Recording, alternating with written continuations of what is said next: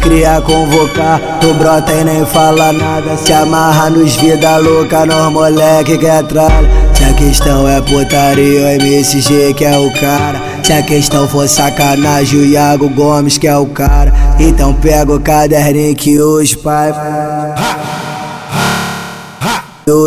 vai dar aula. Então pega o caderninho que os pai vai dar aula. Se fizer direitinho, hoje tu tá aprovada. Se sentar pros molequinhos, tu vai ganhar uma nota alta. Então pega o caderninho que os pai vai dar aula. Então pega o caderninho que os pai vai dar aula. Se a questão é putaria, o MSG que é o cara. Se a questão for sacanagem, o Yago Gomes que é o cara.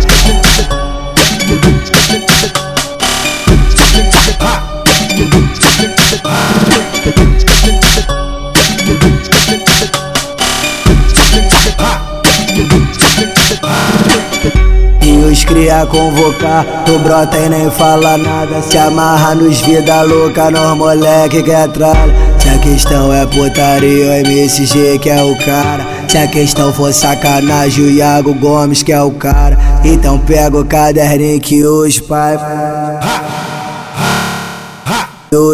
vai dar aula. Então pega o caderninho que os pai vai dar aula. Se fizer direitinho, hoje tu tá aprovada. Se sentar pros molequinhos, tu vai ganhar uma nota alta. Então pega o caderninho que os pai vai dar aula. Então pega o caderninho que os pai vai dar aula. Se a questão é putaria, o MSG que é o cara. Se a questão for sacanagem, o Yago Gomes que é o cara.